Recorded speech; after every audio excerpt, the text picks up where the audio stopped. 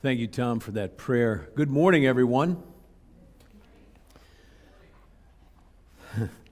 That last song had a little Baptist-costal feel to it, didn't it? Maybe not. Kind of, sort of. It's good. Gets the blood flowing.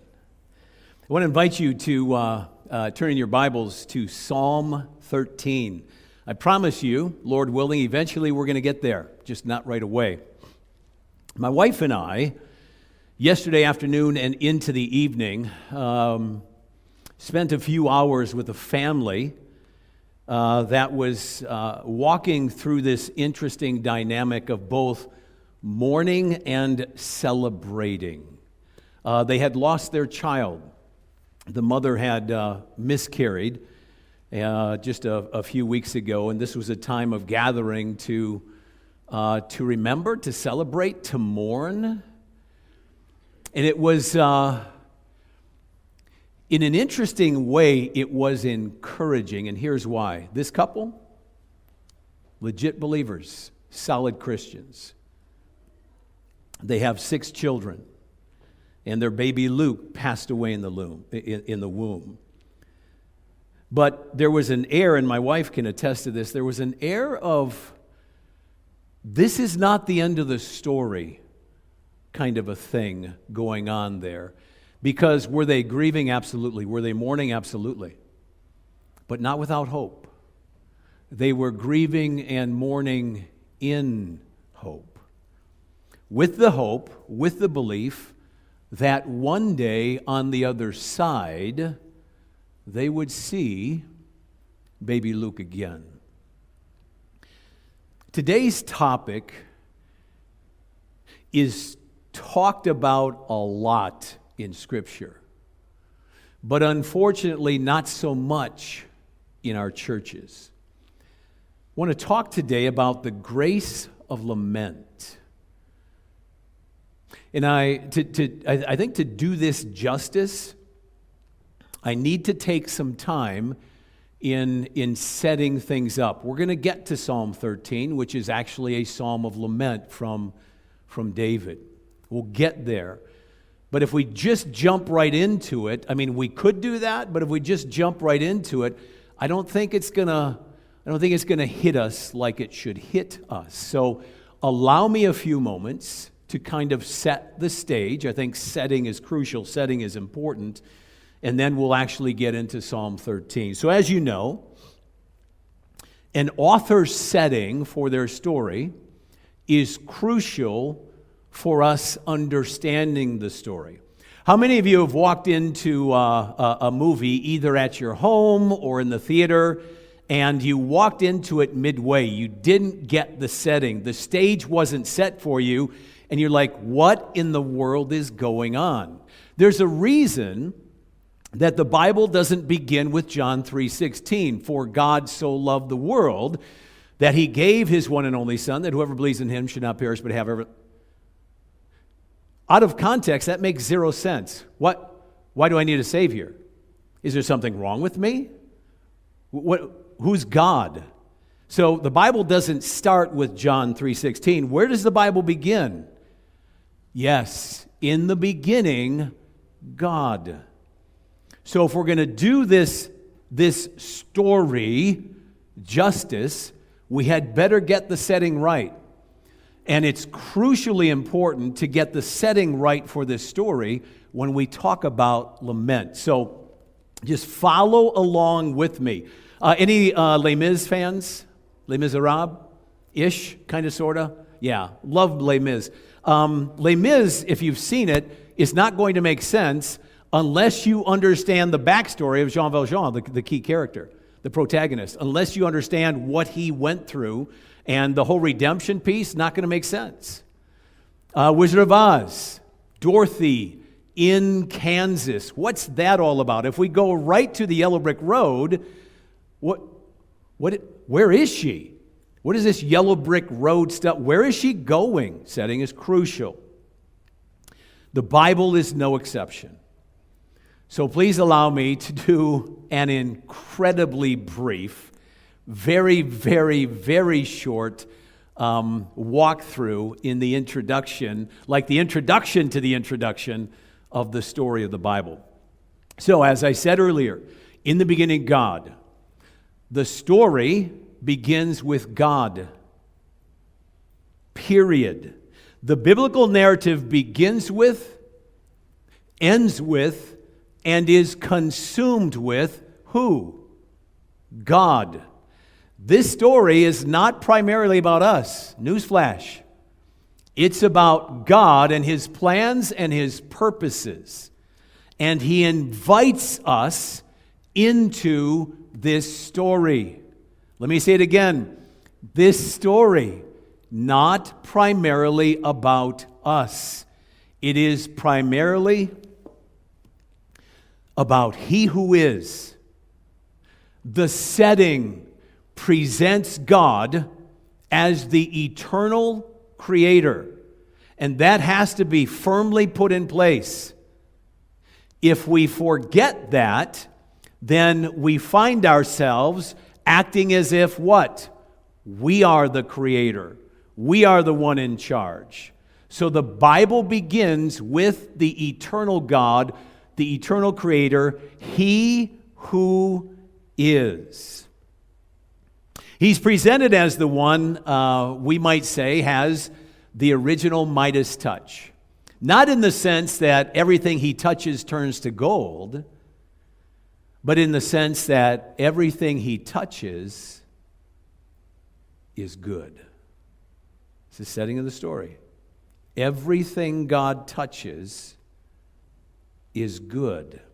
And after several creative acts, we come to His crowning creative achievement. Lo and behold, us, we, you, me. God's crowning creative achievement. Let that sink in. It's humanity. It's us. Created as male and female. And then He surveys His creation. And if you're familiar with the setting, what does He call it? He calls it not just good, but what? Very good. And we then learn something incredibly important about us, about humanity, the pinnacle of God's creation, that if we miss it, we will misunderstand, even find incomprehensible much of the rest of the biblical narrative. We learn two crucial characteristics inherent in us, inherent in this male-female very goodness, that if we misunderstand either one, the rest of the story, we're basically going to not understand. So we need to have these two characteristics firmly in place. The first characteristic is found in Genesis chapter 1, verses 26 and 27. Many of you are familiar with this. Then God said, "Let us make man in our image, after our likeness. Let them have dominion over the fish of the sea, over the birds of the heavens, and over the livestock, over all the earth, and over every creeping thing that creeps on the earth." So, this wonderful poetic Hebrew parallelism here. So God created man in His own image. In the image of God He created him. Male and female He created them. The image of God is this very goodness, is male, female humanness. The very image of God. Now, if we don't know what's going on, if we don't know the backstory about what this image of God is all about, we'll blow right by it. So let me very briefly unpack this. Rabbi Lord Jonathan Sacks puts it this way. In the ancient world, it was rulers, emperors, and pharaohs who were held to be in the image of God. So what Genesis was saying was that we are all royalty. In ancient times, the time of the Israelites, the ANE, the ancient Near East, the original recipients of the Torah, the original recipients of the book of Genesis, the original recipients of the setting for the story. They understood that a conquering king would set up images of himself throughout the land. Why? As a reminder of who was in charge, who deserved their obedience. Now, it's incredibly interesting. I think one of the reasons for the second commandment is right here. Don't fashion any man-made idols, any graven images. Don't worship them. Why? Because God already has. Do you see that? God has already set up images of himself across the land. You and me. Images of God. He has set up his image bearers. And let me, just as an aside, it is only on Christianity that you get basic, fundamental human rights. Like basic, fundamental human rights for everybody. Because of this reality, because of this truth. You only get it on Christianity. Our founding fathers, flawed though they were, the founding fathers recognized this. And they called them unalienable rights. They believe that governments don't give these rights. They must recognize these rights because they are inherent within us. We come from the womb with this image of God, even in the womb with this image of God. That's the first characteristic, and that has to be firmly in place. We are like God, that nothing else, not even angels, nothing else in all of creation is like God. That's the first characteristic. The second crucial characteristic for us to understand the story, found in Genesis 2, verses 5 through 7. When no bush of the field was yet in the land, and no small plant of the field had yet sprung up. For the Lord God had not caused it to rain on the land, and there was no man to work the ground, and a mist was going up from the land, and was watering the whole face of the ground. Here it is. Then the Lord God formed the man of dust. Of dust from the ground. It's interesting. The Hebrew term for man is Adam. The Hebrew term for the earth, not the globe, but for dirt, is Adamah. In Hebrew, there's a wonderful play on words here. We are of the earth, earthy. We are dust. That must be firmly in place. From the ground, and breathed into his nostrils the breath of life, and the man became a living creature. And then it would be cool had the story stopped there. But it doesn't. Because after Genesis 2 comes Genesis 3. And if you're familiar with the narrative, if you're familiar with the story, you know things begin to go haywire in Genesis 3. We learn of the willful disobedience of these image bearers born of the dust. The rest of the biblical story, the rest of the biblical narrative is basically the redemption and restoration of God's original very goodness intent for his creation. So, to kind of sum that up, according to the setting of the biblical story, as human beings, we are a staggering mixture of glory and dust, now fallen. Let me say it again. As human beings, we are now, present tense, a staggering mixture of glory and dust, now fallen, broken.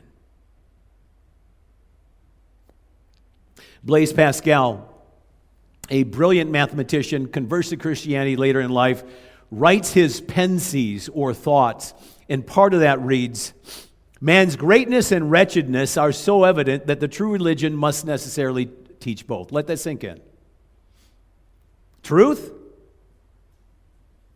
Man's greatness and wretchedness are so evident that the true religion must necessarily teach both. And the Bible does. In this story, we learn. What do we know? What do we know? Nobody has to teach us this. We get old enough to be able to think things through. We get old enough to be aware of the world around us, and we know two things intuitively. And you know it to be true. Number one, we know that the world outside of us is not as it should be, is not as it ought to be. Nobody has to teach you that.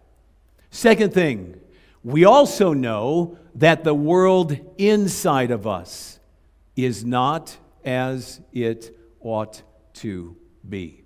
And nobody has to teach you that. You know that to be truth.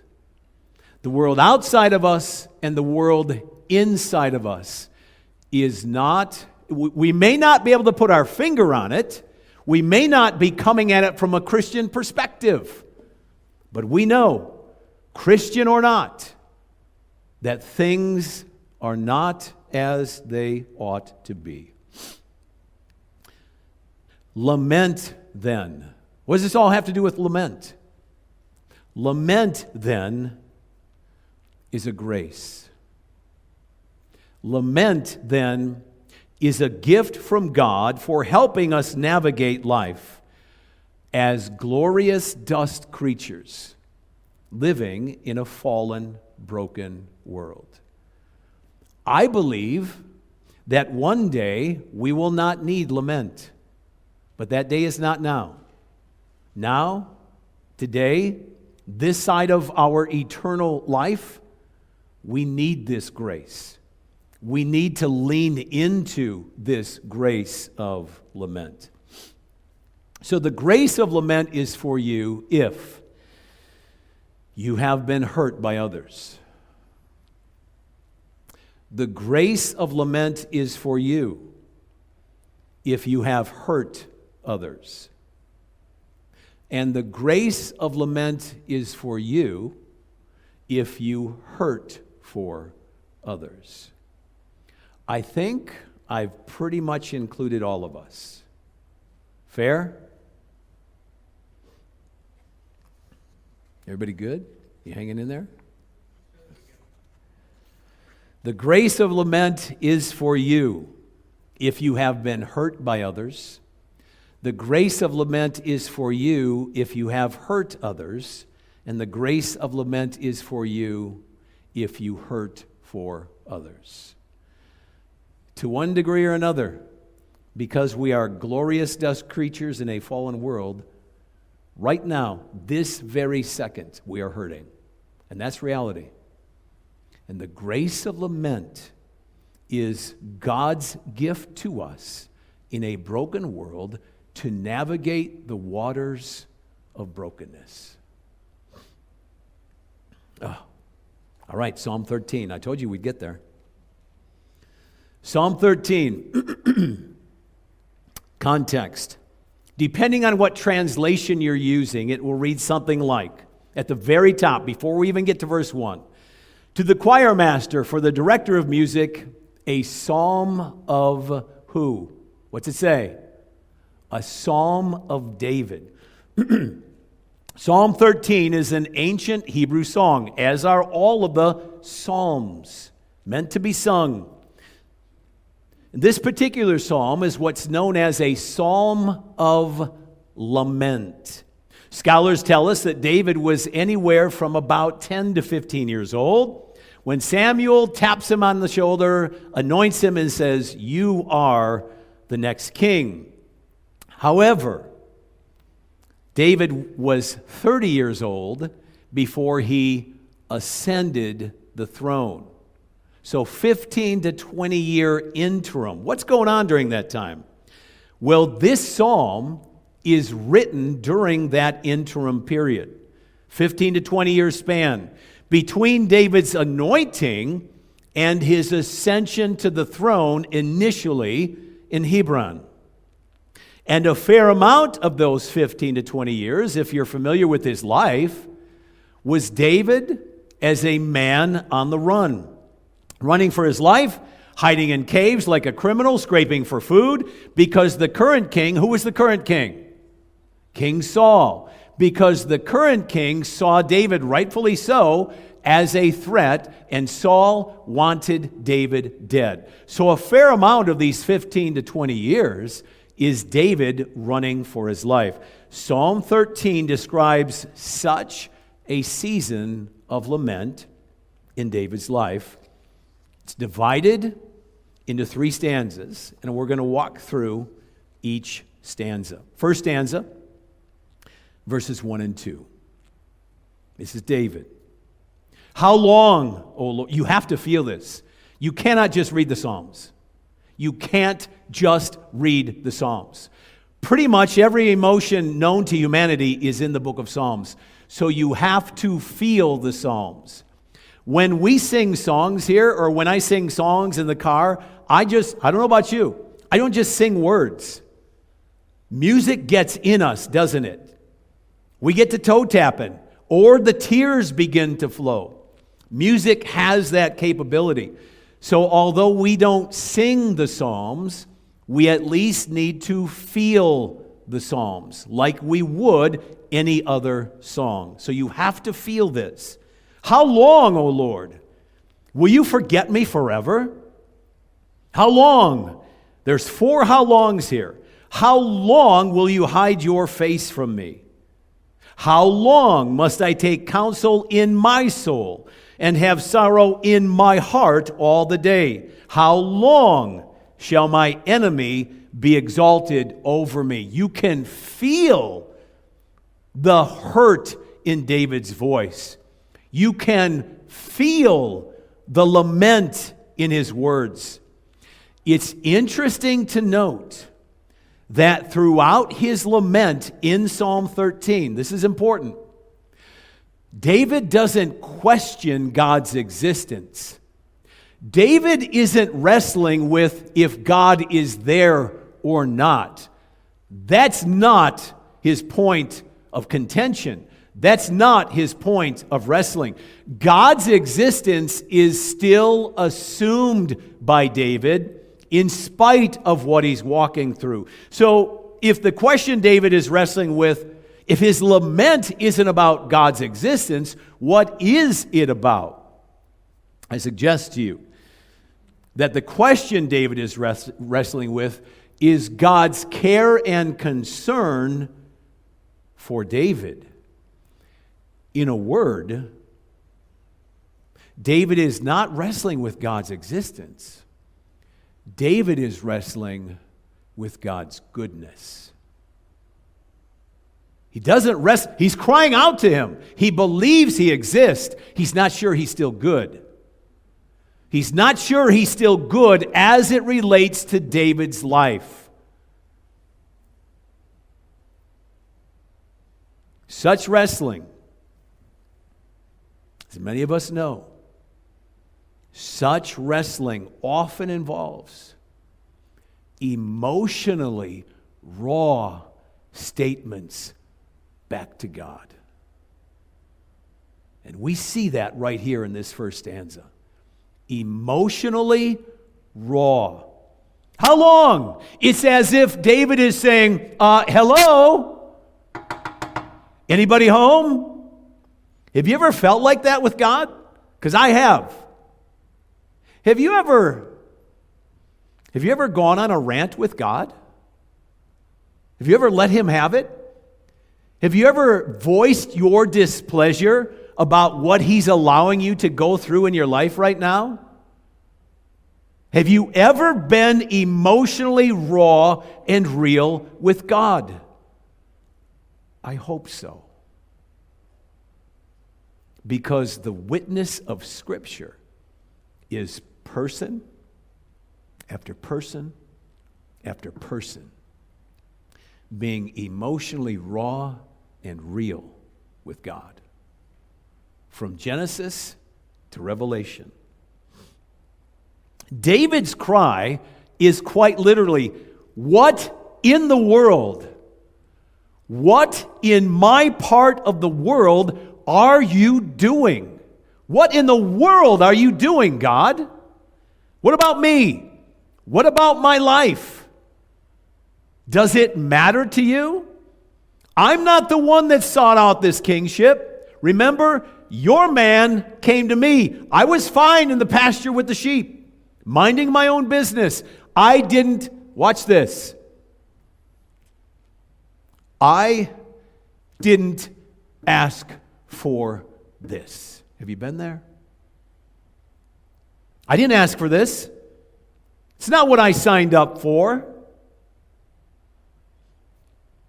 But are such cries of lament permittable, permissible, acceptable for Christians? I think so. Consider this. The most profound lament in the history of ever was uttered from the lips of our Savior, was uttered from the lips of Jesus, while his barely recognizable body was hanging on the cross. You know the lament. Eloi, Eloi, lama sabachthani. My God, my God. Why have you forsaken me?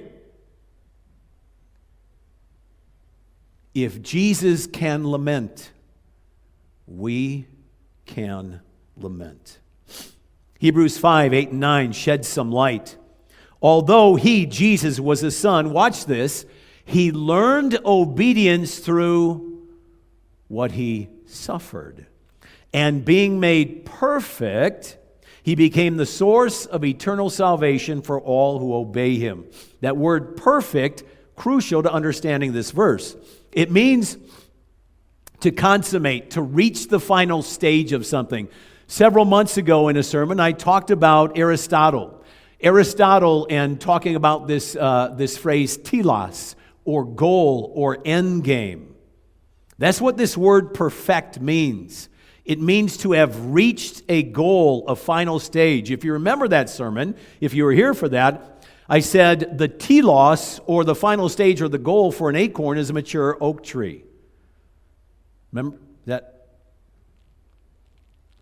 The Father's goal, the Father's telos for Jesus, was that according to this verse, he become the source of eternal salvation for all who obey him. What was the pathway?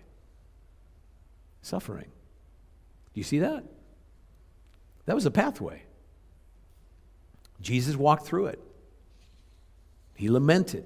He walked through it.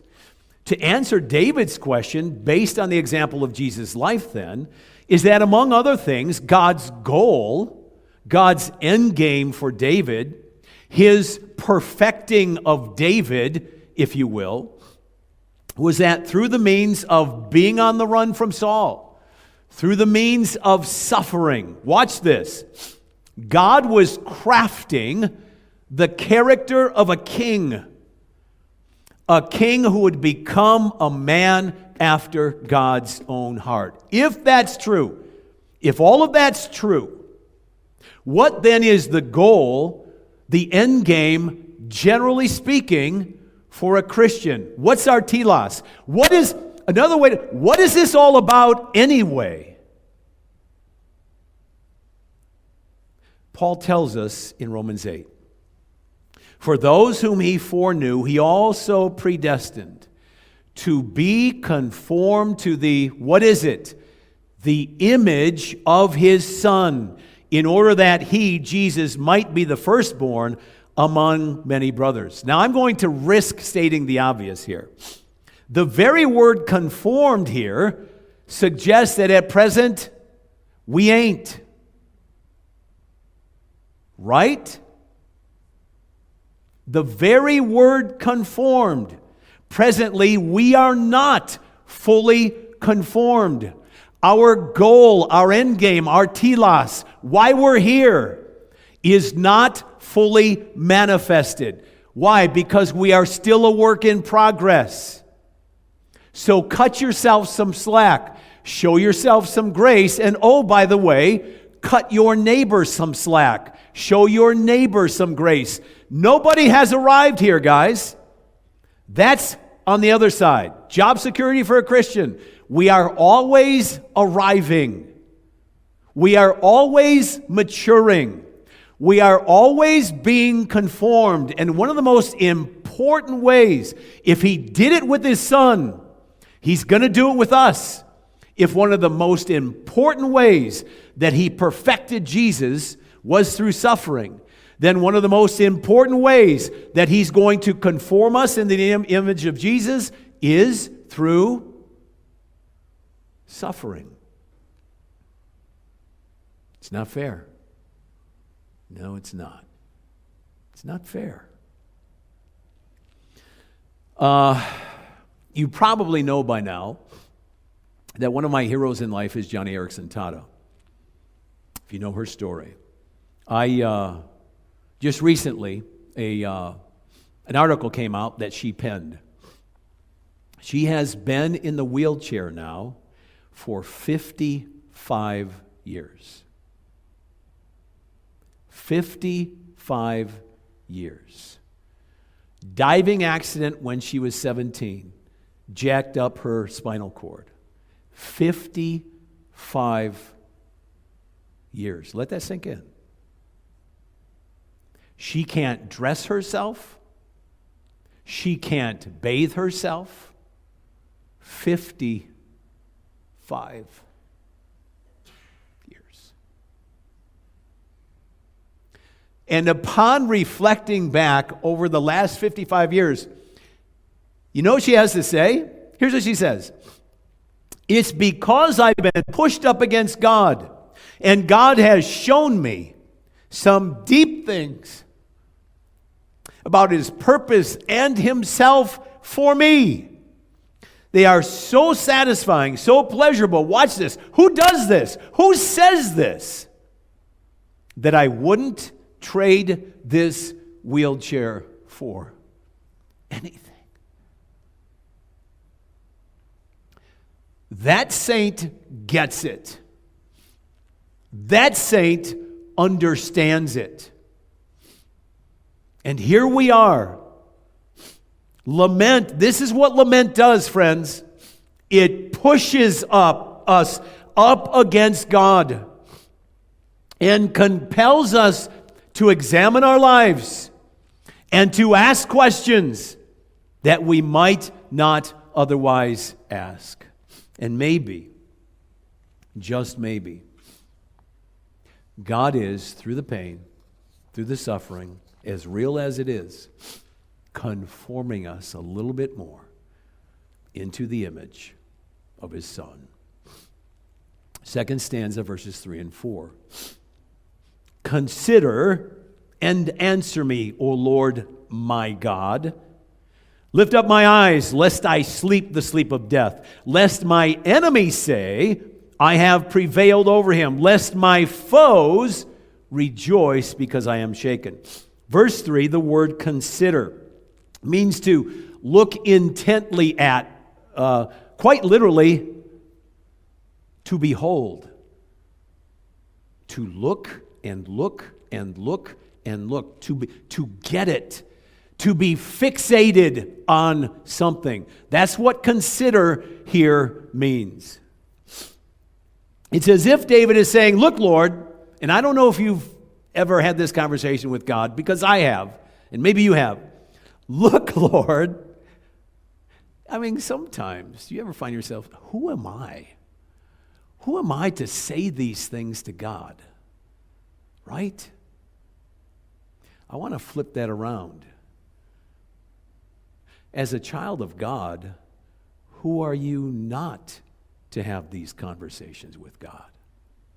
Right?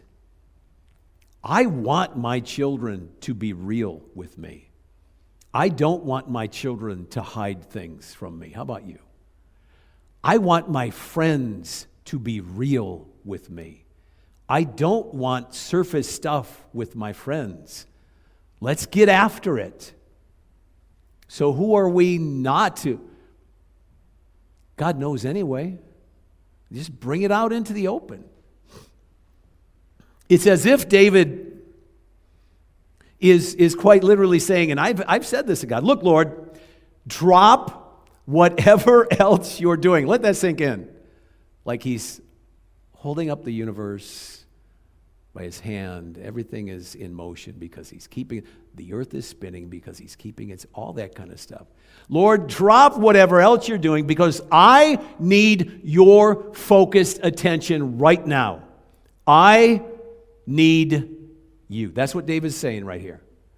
Lord, Lord, fix your gaze on me, on my life. There are three lests in these two verses. David here is reminding God of what's at stake, the integrity of God's name. Essentially, now watch this, essentially, if I could put it this way, David is calling God's bluff, so to speak, on God's character, on God's nature. Reminding God of his character, reminding God of his nature, reminding God of who he is an essential element of lament. Let me say it again, it's that important. Reminding God of his character, reminding God of his nature, reminding God of who he is an essential element of lament, of walking through the process of lament.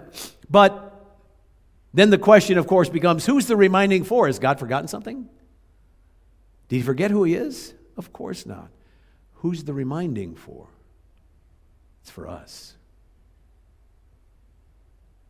Neil T. Anderson puts it this way: if we're not emotionally real, we may become spiritually vulnerable. You're not hiding anything from God. It benefits you in lament to be real, even if it means being emotionally raw with God.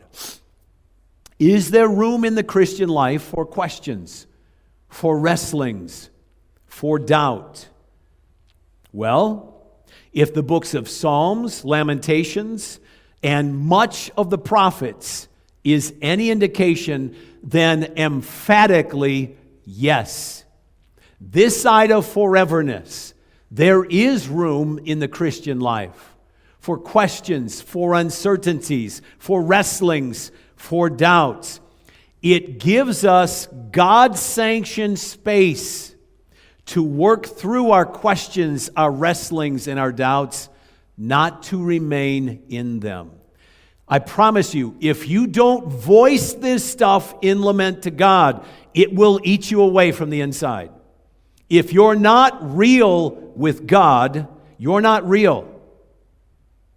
If you're not emotionally vulnerable with God, then this stuff will have its toll, will have its way, will take its toll on you.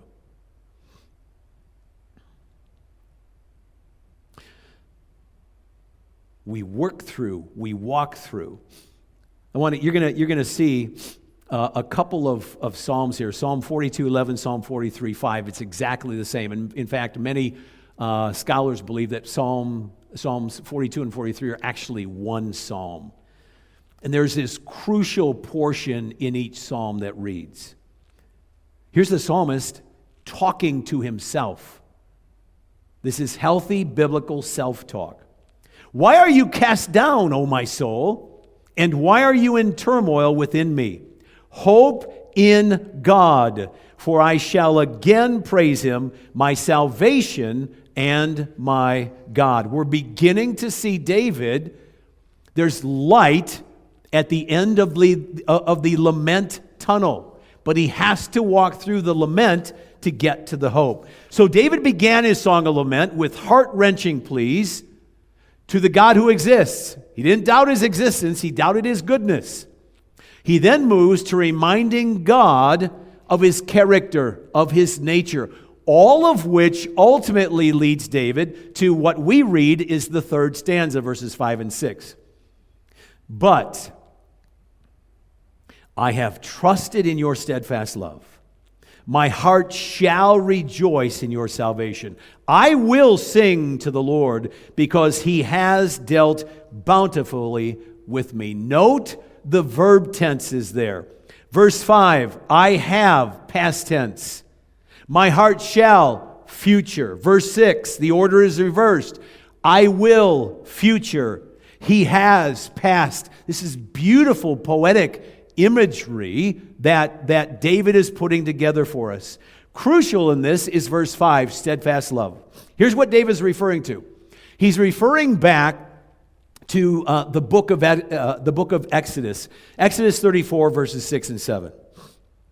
The Lord passed before Moses and proclaimed, the Lord, a God merciful and gracious, slow to anger, and abounding in steadfast love and faithfulness, keeping steadfast love for thousands, forgiving iniquity and transgression and sin, but who will by no means clear the guilty, visiting the iniquity of the fathers on the children and the children's children to the third and fourth generation. Note the contrast here.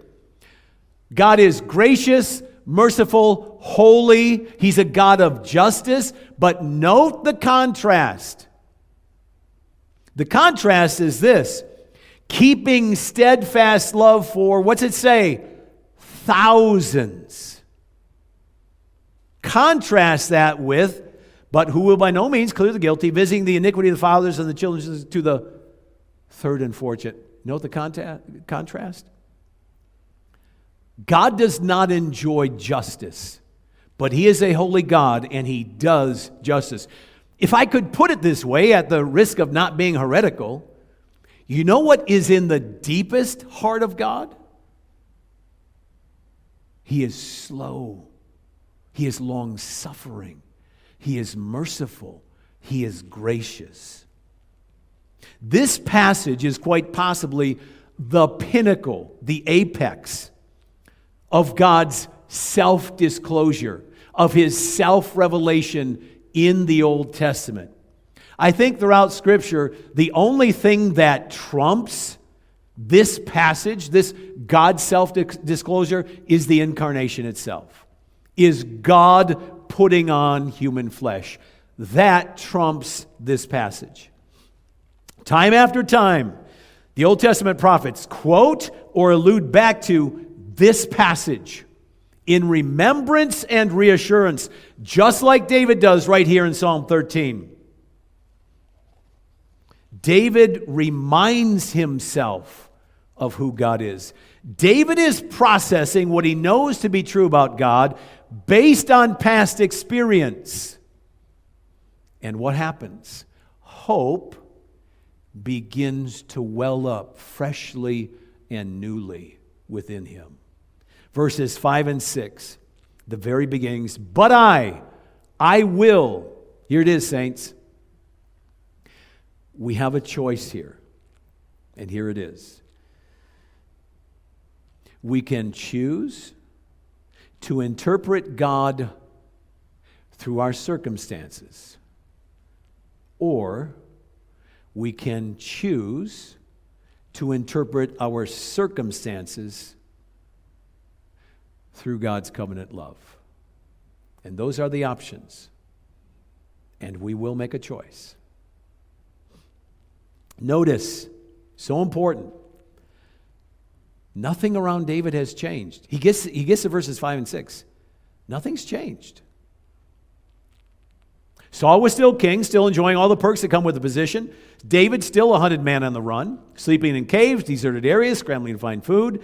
The change in David was within, an inner change of mind based upon the reality of God, his character, his nature, his promises, and eventually David's heart follows. Josh McDowell puts it this way. Much wisdom here. Guard your heart with your mind, not your mind with your heart. Guard your heart with your mind, not your mind with your heart. So as I begin to wind down here, I want to suggest something to us all. Maybe it's time that we readmit the fellowship of suffering in the formation of our souls. Let me say that again. Maybe it's time we readmit the fellowship of suffering in the formation of our souls. Might our sufferings actually be a grace gift from God? In David, God was crafting the soul of a king who would become a man after his own heart, lead the nation of Israel into unprecedented blessing. What's the work of art that God is crafting in you through your season of lament?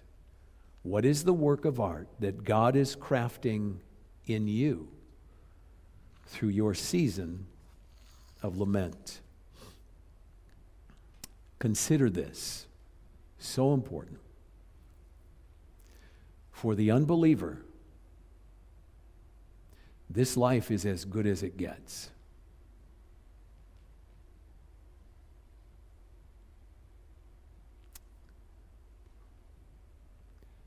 For the child of God, this life is as tough as it gets. We have been hurt by others. We have hurt others, and we hurt for others. You know this. Jesus never promised a trouble-free life. It's not what he promised. In fact, he promised the opposite. We are a staggering mixture of glory and dust, now fallen. But Jesus also promised that trouble, suffering, will never have the last word over our lives. Eventually, the now fallen, glorious dust creatures now fallen, eventually the now fallen is going to fade into non-existence. And we will, forever and ever, be a staggering mixture of glory and dust. Period. And God has gifted us with the grace of lament to see and embrace that very truth.